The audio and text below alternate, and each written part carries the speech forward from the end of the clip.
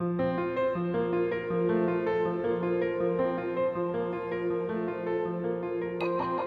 is Inner Healing Paths podcast. Here we discuss the healing of the mind, body, soul, and spirit through a variety of different paths. We have emotional and spiritually minded conversations centering on ancestral healing, psychology, astrology, yoga, meditation, magic, and indigenous spiritual practices of the world. I am your host, Rosa Shetty, and I am so happy you are here. Welcome.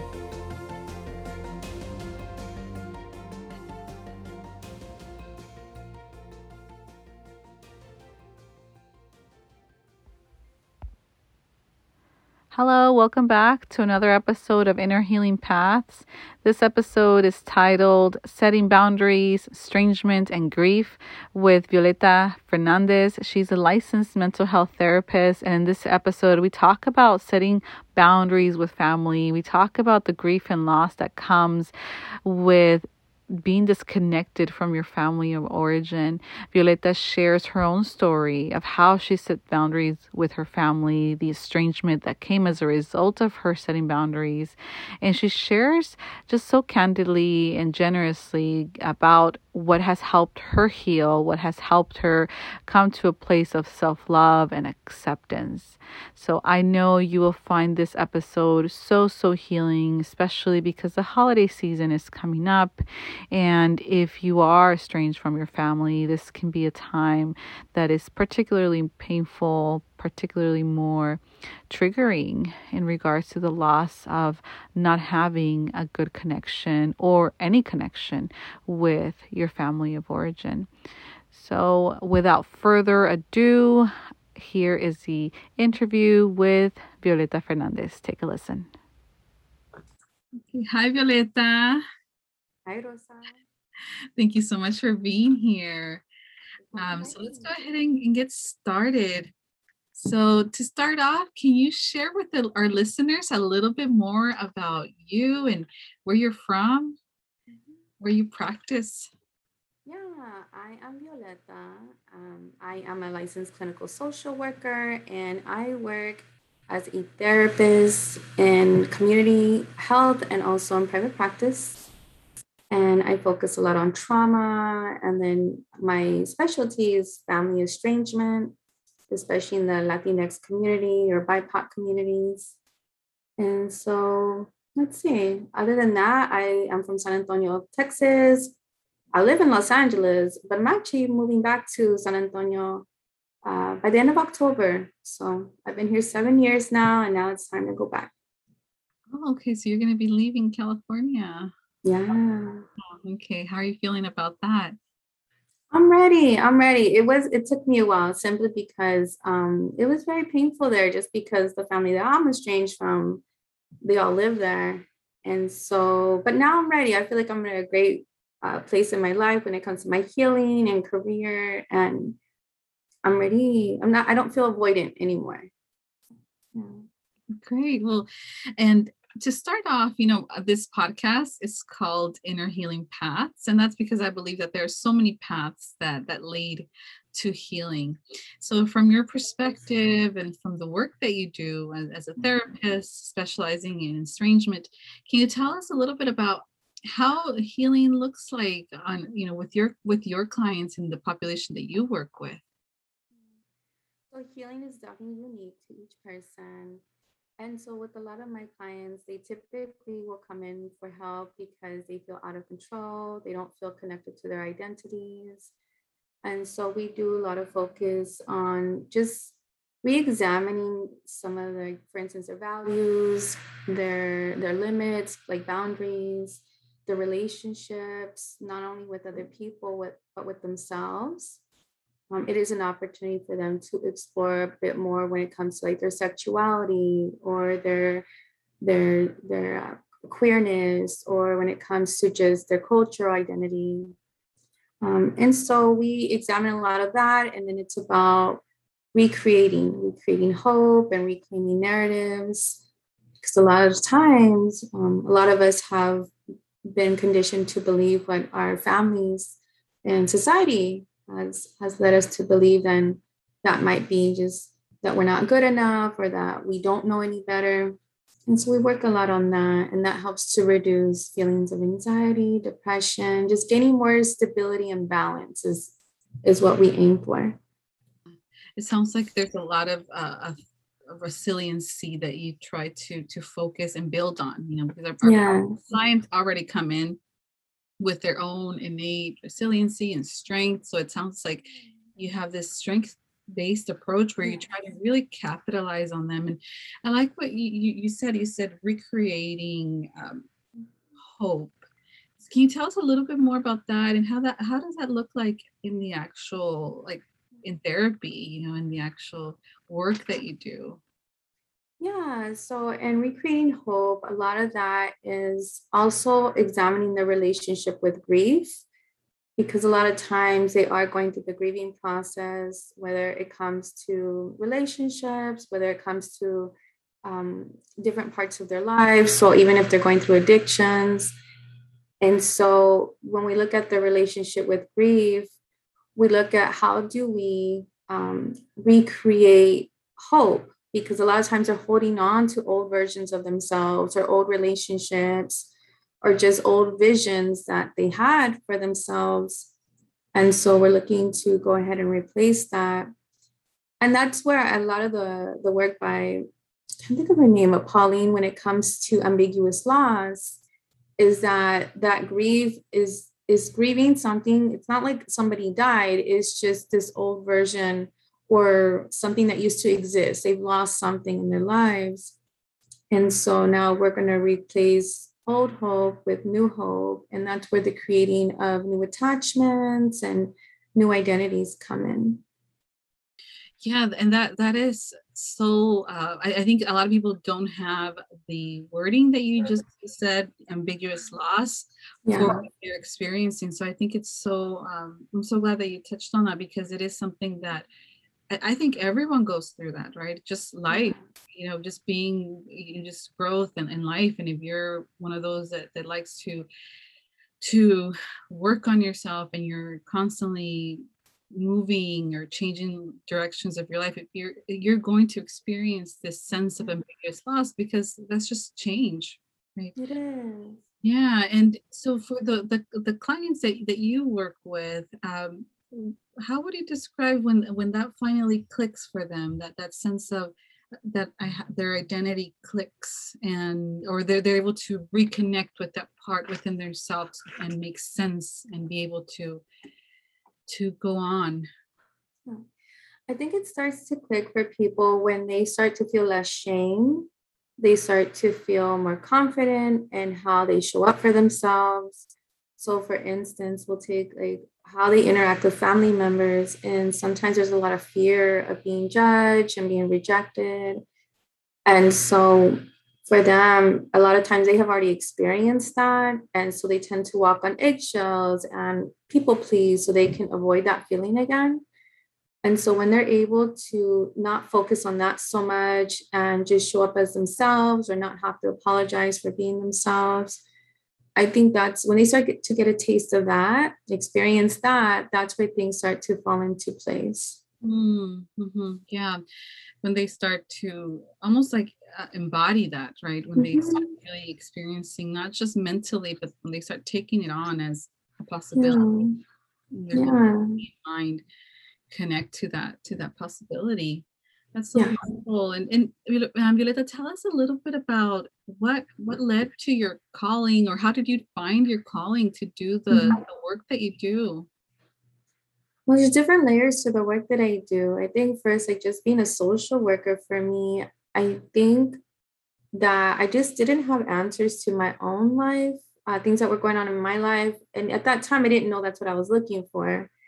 But when I just started studying more about social justice, that just started for me giving me answers to why things were the way they were, and even within my own family. And at that time, I was really focused on being an activist and doing community social work. But then when I started working with perpetrators of violence and a domestic violence internship, I started to really get to know some of the people I was working with. And then when they would share some of their stories, there was so much shame involved. And my role is to provide, as a therapist, to provide supportive support. And so just seeing the vulnerability of people at that point, it honestly, I found it to be really beautiful.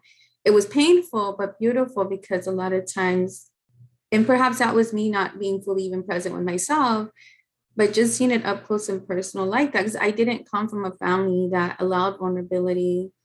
And so that really captivated me. And then moving to Los Angeles after that internship, where it really was also opportunities where a lot of the work was in clinical social work. And so I started off in Skid Row and then South Central.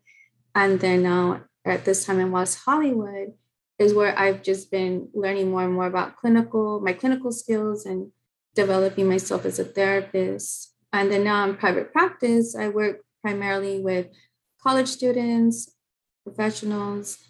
And so it's a different, when the community setting is going to be more like people who are houseless and people that have more severe symptoms.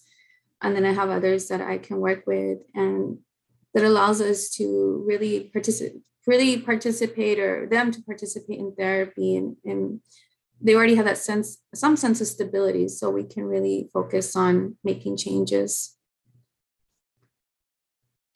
Yeah, so when it comes to your own healing path, and what would you say was the doorway? Because I know for a lot of people, or I'm talking about myself, therapists, regardless of the field, there's usually a doorway, something that leads you to realize, okay, I need to start healing, and then Yeah. for me, it was finding yoga. That was my doorway. That was It was, how. it was it was the yoga. Yes, sorry. Yeah, for That's me, okay. it was through yoga, and just that was my doorway into spirituality, which still is a big component of my own healing.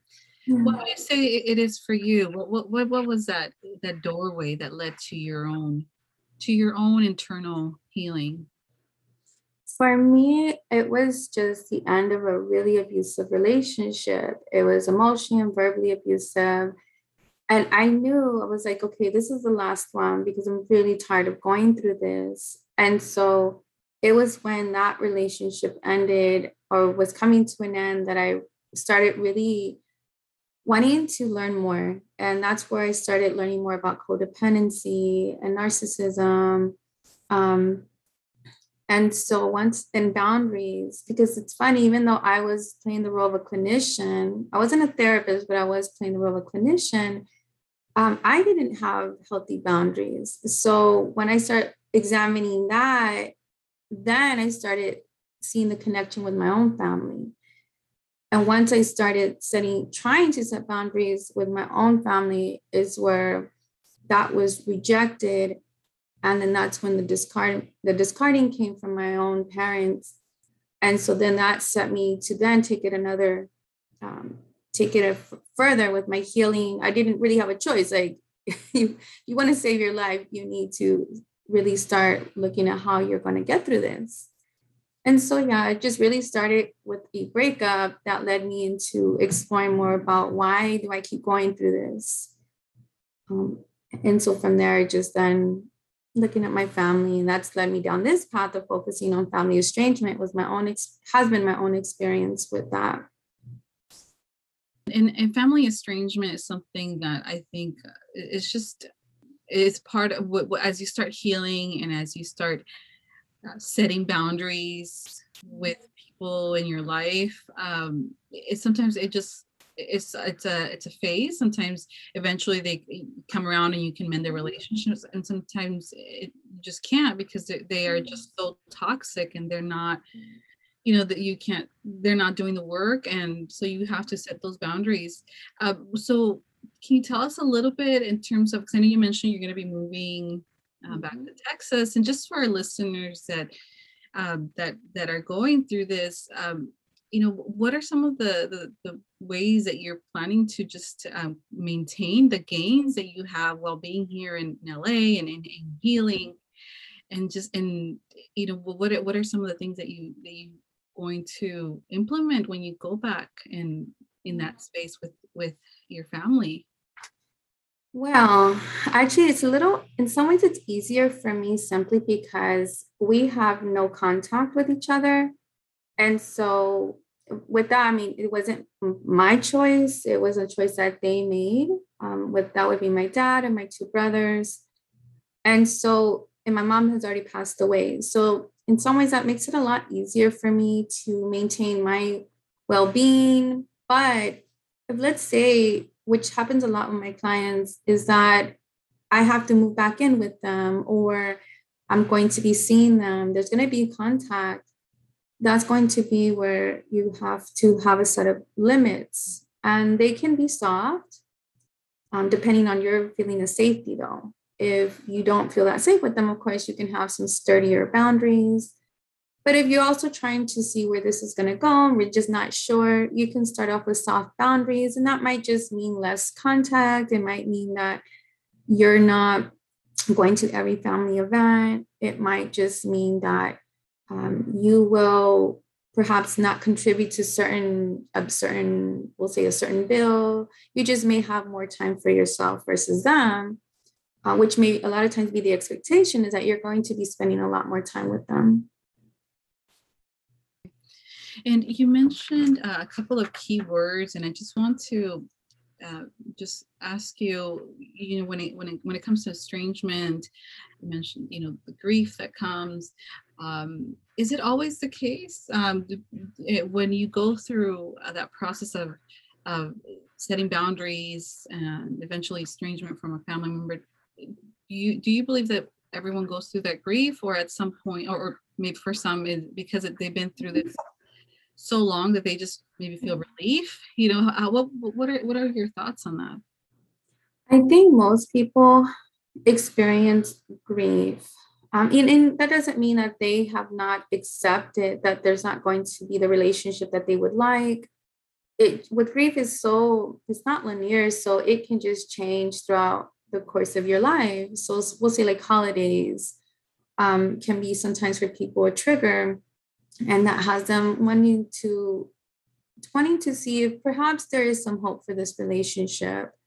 But there's going to be some that are very comfortable with their decision of not having a relationship with family. And while they might be disappointing at times, they're okay, they're comfortable, and they feel safe. Like that is the safest thing for them to do. And so really everybody is just really different with where their grieving process is. I find most of us crave a paternal connection, maternal, paternal, or parental connection, I should say, even if it's a caregiver and not your biological parent. So there may still always be that curiosity and just, again, disappointment. But overall, I think most people do experience grief. It just looks different for everybody. And when it comes to you mentioned also shame. And when it comes to shame, what role does shame have in regards to working with folks that are not talking to their family now? Yeah. Um, and what role do you see it play out when it comes to grief and estrangement? I know it's such a layered process, and Yeah. communication is not linear, but I'm just curious of how shame comes through, and how does it manifest for folks going through this? I think because most adult children have experienced shame with the relationship with the parent or caregiver that they're estranged from. I think they're very familiar with it. And so it's something they tend to fear. And that's why they tend to avoid perhaps that conversation with their parent because it just doesn't feel safe. And also, they may also avoid boundaries. So shame can be this huge barrier that has taken over people's lives. However, for some, they're also going to experience it when they do make the decision to distance themselves or end a family relationship. They will continue to experience it, likely from other family or the person that they're estranging themselves from. Or even if, let's say, you've been rejected, we'll say disowned by your family, there's a huge amount of shame because a lot of times people, again, are still going to blame you because why there's not as much empathy for adult children as there is for the parents. It's usually that we're being ungrateful. And so either way, throughout people's lives, when they have gotten to the point of being distant or cutting off a relationship, they've been experiencing shame. And really, it's going to either hold you back until you make the decision to start healing. Um, and it can be like a little bit at a time when it comes to the healing process. Or for some, it's going to continue, but you are learning how to manage the shame and guilt of not having that close family relationship. But shame definitely is something that comes up quite often because people don't know what to say or react when you tell them that you don't have a relationship with your family. And shame, that it's such a difficult emotion to navigate because it is very complex, and for a lot of people it is very much rooted in our childhood. There's a lot of trauma involving shame and wounding, and I differentiate wounding and trauma because trauma is our brain encoding a specific situation, and then every time you experience it, you get triggered, the PTSD. But the wounding, that emotional reaction to feeling shamed, it's a very, very complex emotion. And a lot of times, clients or folks don't realize how traumatic it really was for them to experience shame throughout their life or their upbringing, and then to re-experience it as an adult when it doesn't involve the parents, and so it could be through their intimate relationships, a boss, that shames them at work. So it's one of those things, specifically shame, that just keeps almost coming back until it is healed, right? Until that part within you that feels the shame, until that part can be seen. So in your work, just in your work with your clients, how does healing shame and working through that process as they're navigating their grief and their loss of family connections, how does the connecting with their shame and addressing their shame, how does that come up for folks, or how does the healing look like for folks? What's funny, it actually doesn't always come in relationships with people, but more perhaps relationships with, let's say, something like food, or with even spending money on themselves, or their own self-care, having their own boundaries. Boundaries can be so shameful for people because they feel like they're withholding from people like love and affection, and so we work on that. But yeah, it tends to come up in all aspects of people's lives. And so in healing through that, it really does take a lot of one, I'm a brain spotting therapist. So we do a lot of slowing down the nervous system as we start to really unpack some of the misconceptions about some of the decisions that maybe they're making, like we'll say again, boundaries, or just re-examining their own identities. And so if I remember correctly, that what you're asking is about how do you heal through the shame? And so go ahead. No, I was just asking, how does that look like with your, with the client in therapy? How does it look? How does healing that shame part within? How does that look like from your perspective? Yeah. Okay. Just want to make sure. But it is really just slowing down, because I'm telling you, when we talk about enforcing boundaries with people, it can be almost terrifying. And it can cause so much anxiety doing that. So we just learn to really slow down the nervous system. And we learn also a person's own limits. Like what I think would be best for them, they know themselves and their families better than I do. So they're going to determine what their limits are. So poco a poco, they will start to enforce them.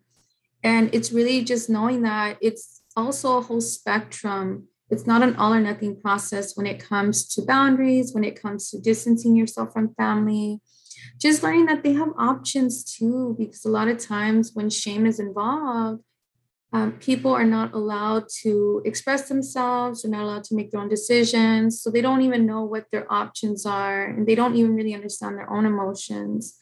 So we also examine emotions, decisions, like the options, and then them recreating that. Like, okay, this perception you have about queerness, where does that come from? And how comfortable in your own body do you feel when you say something, will say something negative about being queer? And so a lot of times they find that it really doesn't align, the messages that they've been receiving don't align with how they truly feel. And so it just starts to all come together when you start to really examine all these different layers to identity. And I really like that you mentioned the word choice, right? That you remind them that they have a choice in this Yeah. process, in this healing process. And I think for patients that are healing from trauma and healing, and I before I continue, setting boundaries can be very, very triggering. Like you Yeah. mentioned, it's so it activates your nervous system. So I think part of healing that is, like you said, is reminding them that they do have a choice in this process. And I believe that, what a wonderful opportunity, to be in therapy and to navigate these really, really complex emotions, because they're really, it's not, you can read about it, you can, Yeah. but your own experience and to process that with somebody else is, I think, is one of the most powerful ways to heal and to be or begin that journey. Right? Yeah, no, definitely. Because I think a lot of times when we grow up in chaos, it's a very all or nothing, black and white world, because you're just trying to survive. If you're going through abuse, and again, if you don't have a voice that you can use in your own family, you just know to react. So that stays with you as you're getting older. And that's where like these impulses and these like we'll say like just really irrational thoughts come in. And that's where finding that window of opportunity by examining what you're feeling and your choices really helps people to reduce the reactions. It just helps them to slow down. Yeah, absolutely. Slowing down the activated nervous system, right? That is the Mhm. key. And I think so many trauma healing modalities, that's what they target, right? And you mentioned brain spotting. So for our listeners that are not familiar with this therapy approach, can you tell us a little bit about brain spotting and Yeah. what it involves? Yeah, so brain spotting is a treatment modality. It's an intervention that we use. It's a form of EMDR. It's different because it's not talk therapy. Talk therapy, like you and I both know, we see it on TV where the therapist and client are talking back and forth. But with something like EMDR and brain spotting, we're really learning how to pay more attention to our nervous system, how our body's reacting to emotions. And what that entails is I, as a therapist, will use what we call bilateral music. So, very similar to meditation music. And also, I'm going to most of the time use a pointer to help someone find a fixed eye position. So, that might be a little confusing, but I would say for those that have been at the gym or work out at home or anything, when it comes to exercising, some people will just find a spot that they focus on to help them find this rhythm to their workout.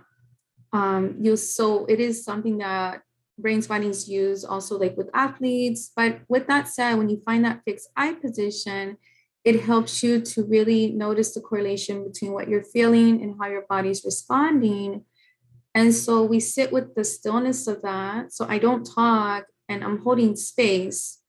I'm listening, I'm watching the client really start to process what it is that they want to process. So for instance, if somebody wants to process their fear of leaving their home or a relationship, as they start processing their, different things are coming to them, thoughts, memories. But in this case, if it activates them to where they typically avoid that. So let's say outside of their therapy session, when it comes up, they will just go ahead and distract themselves with work or with alcohol. Either way, in this case, they're not as distracted, they're focused. And so then we also help them to, I would help them to then find different parts of their body that helps them to ground themselves when they're processing something that's really uncomfortable for them. So it's not a form of talk therapy, but more of something more somatic. It's a form of mindfulness that allows them to examine and process stress and trauma.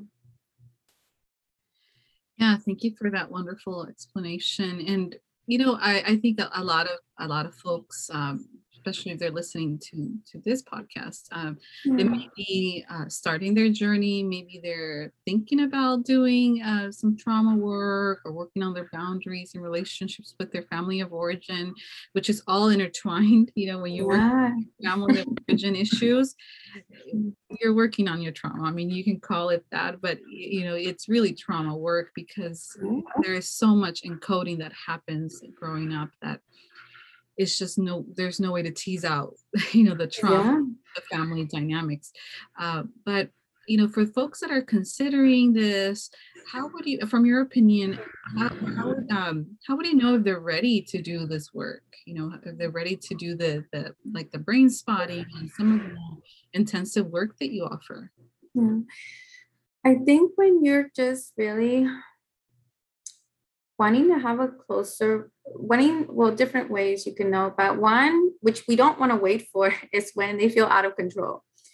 When it's so bad that perhaps you're calling off of work all the time, or you don't have any relationships. We'll say for some people, they have a really hard time making or even keeping friends or partners.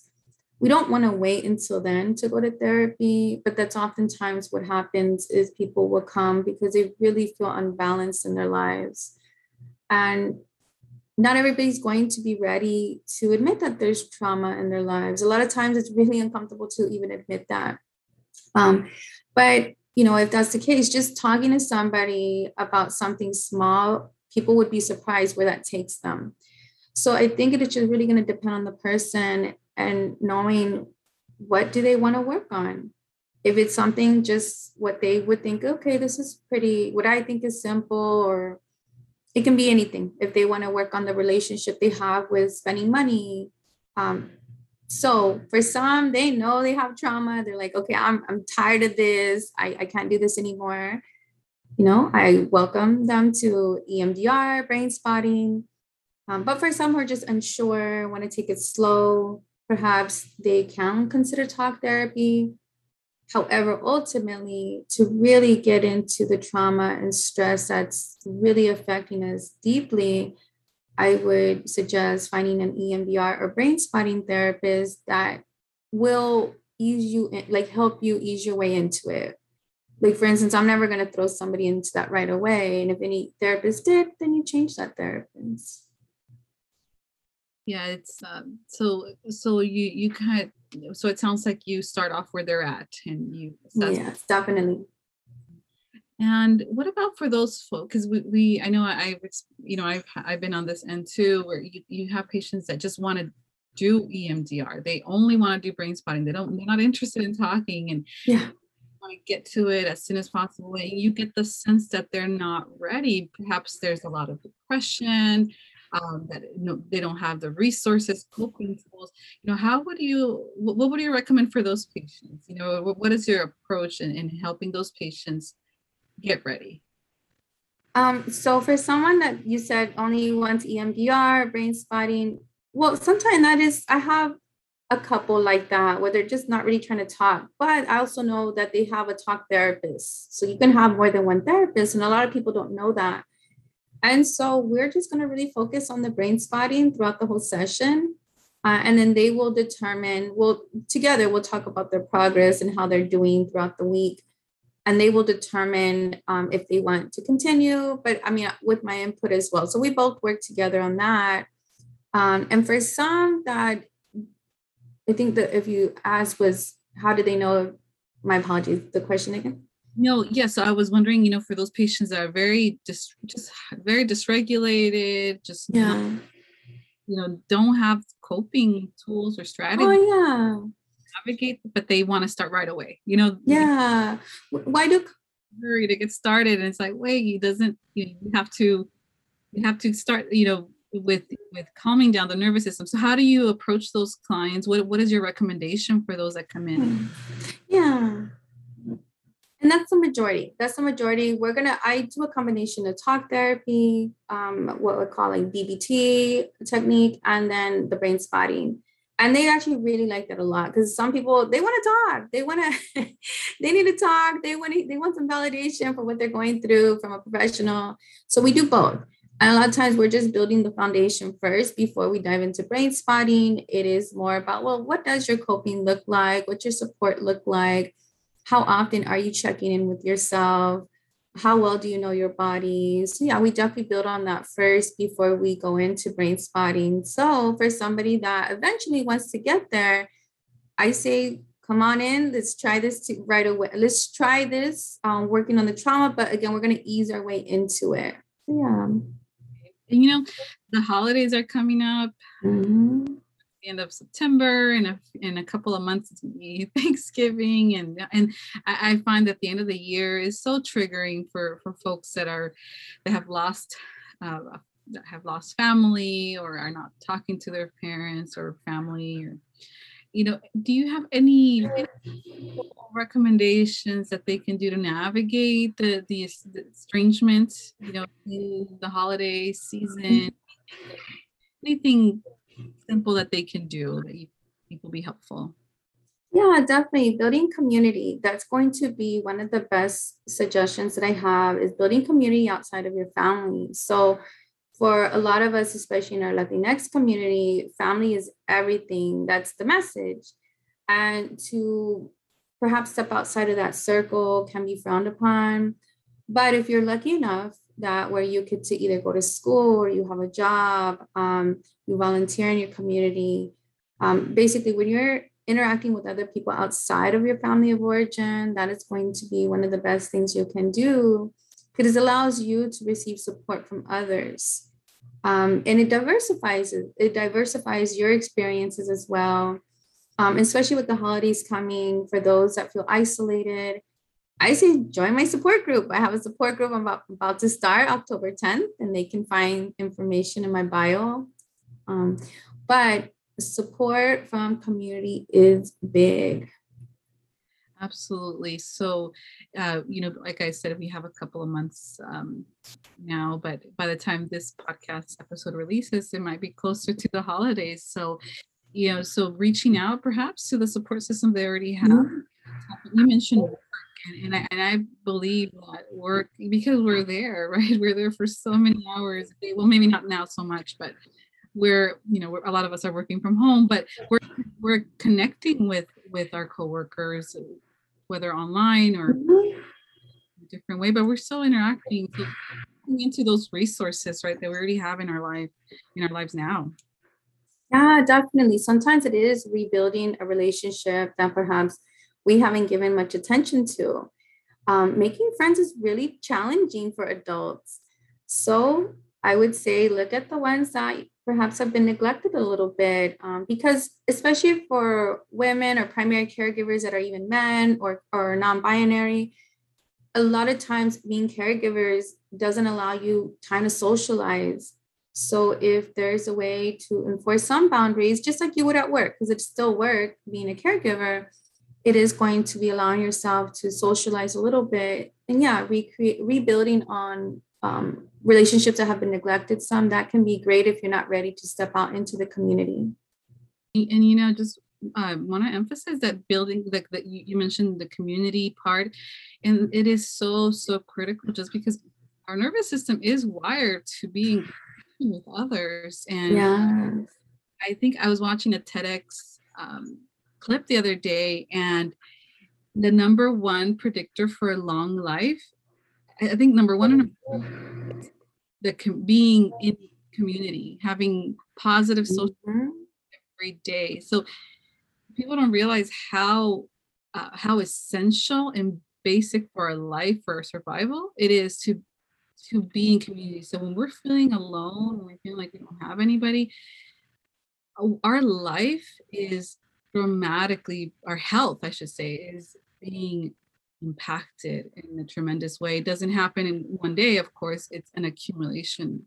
So thank you so much for bringing awareness to that, because it is huge. It sounds like, well, yes, community, everybody talks about it, but it is that critical for our survival.